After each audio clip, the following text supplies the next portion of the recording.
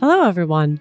Welcome back to Survive and Thrive, a podcast that brings you stories and perspectives on how in changing times, leaders and organizations can not only transform to survive, but also thrive. I'm your host, Jennifer Ayers. As a quick recap, last season we focused on change management and helping our listeners understand how to positively influence the change they want to see in their organization. This season, our fourth season, we're focusing on some important aspects facing many organizations today regarding the future of work.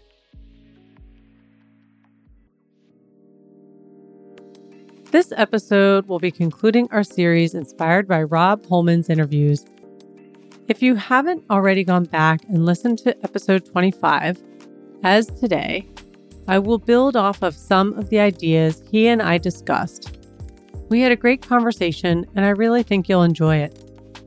For this show, I'd like to talk about Rob's foundational philosophy, his philosophy that has landed him one of the top 30 world's leadership thought leaders, according to Globe Gurus. So, what's inside-out leadership? Well, as a quick recap, inside-out leadership is when a leader understands and leverages their personal purpose and passions to guide their team and organization. In his interview, Rob outlined how each leader can reflect and discover their purpose. For more information on how to do this, you can also read our blog on this topic. When we ask ourselves questions like, who am I? What do I want to be? What does my company contribute? We can better establish and lead companies.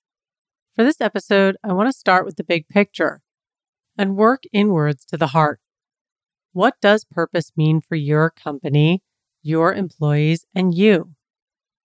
An imperative study revealed that companies with clearly articulated purpose saw a 10% growth over 3 years compared to companies with no clearly defined purpose, 42% of which experienced negative growth.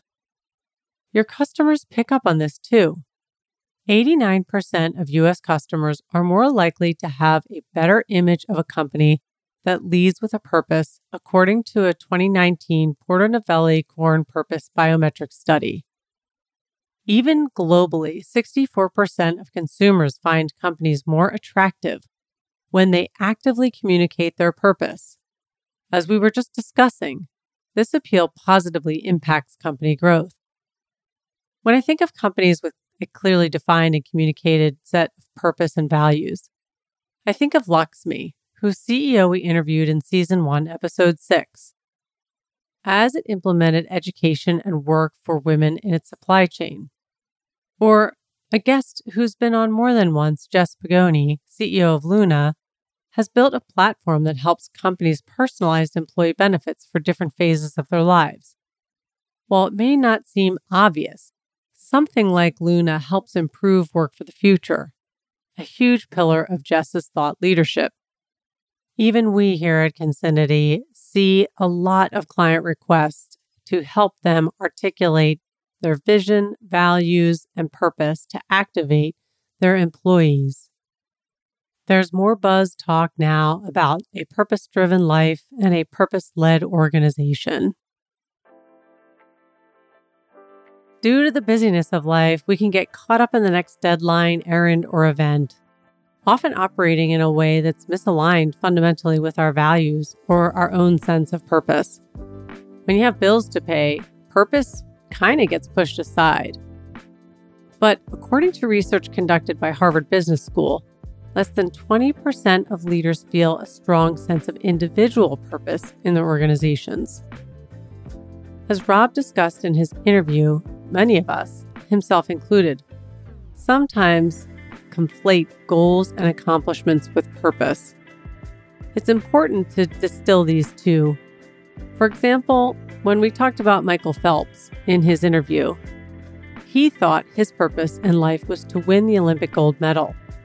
And after attaining 23 gold medals, more than anyone else in history, Michael Phelps asked himself, now what? When he couldn't answer that question, he slipped into serious depression. Now he's an advocate for mental health, especially for men and athletes. In that, he finds fulfillment. He finds a sense of purpose.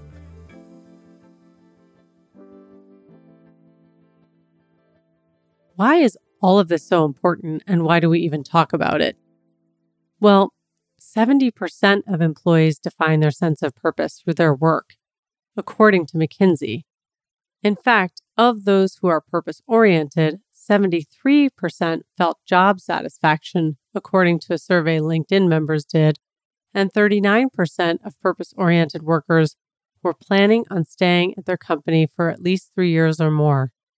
And 47% were more likely to recommend their employer without an incentive. The point being, while it is extremely important that as individuals, we do reflect upon and consider our own purpose and think about the work that we're doing and how it aligns with our own values.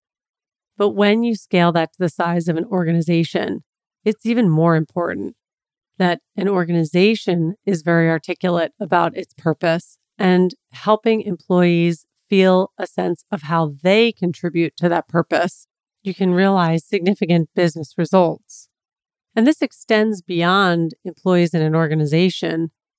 When it's clear what your purpose is, customers can feel it as well. The Porter Novelli Cohen report found that 79% of U.S. consumers feel, quote unquote, a deeper personal connection, quote unquote, with companies that have the same values that they do, and they're clear about it. In fact, 73% of consumers would defend these brands whose values reflect their own. And 72% believe it's more important now than ever before to find and purchase from brands that align with their values. 70% of U.S. consumers also want to know what brands are doing in support of social and environmental issues, according to Mark Stern and Certus Insights 2019. Today, customers are not just purchasing with their wallets, they're also purchasing with their hearts. Having a sense of purpose and understanding what the purpose is of an organization is really important to consumers as well. So by being purpose-oriented or considering how to be more purpose-oriented, you can not only grow your company, but you can attract talent that you feel aligns to your values, resulting ultimately in better business performance because your people feel that sense of purpose, they're delivering on that sense of purpose, and your customers can relate and feel that sense of purpose and buy from you. So maybe it is somewhat important that we really spend some time reflecting on this subject. Anyway, thank you everyone for listening and joining this week's episode of our Survive and Thrive podcast. Remember, at Concinity, we empower the conscious leader to realize positive and sustainable change. Until next time, don't just survive, thrive. Take care.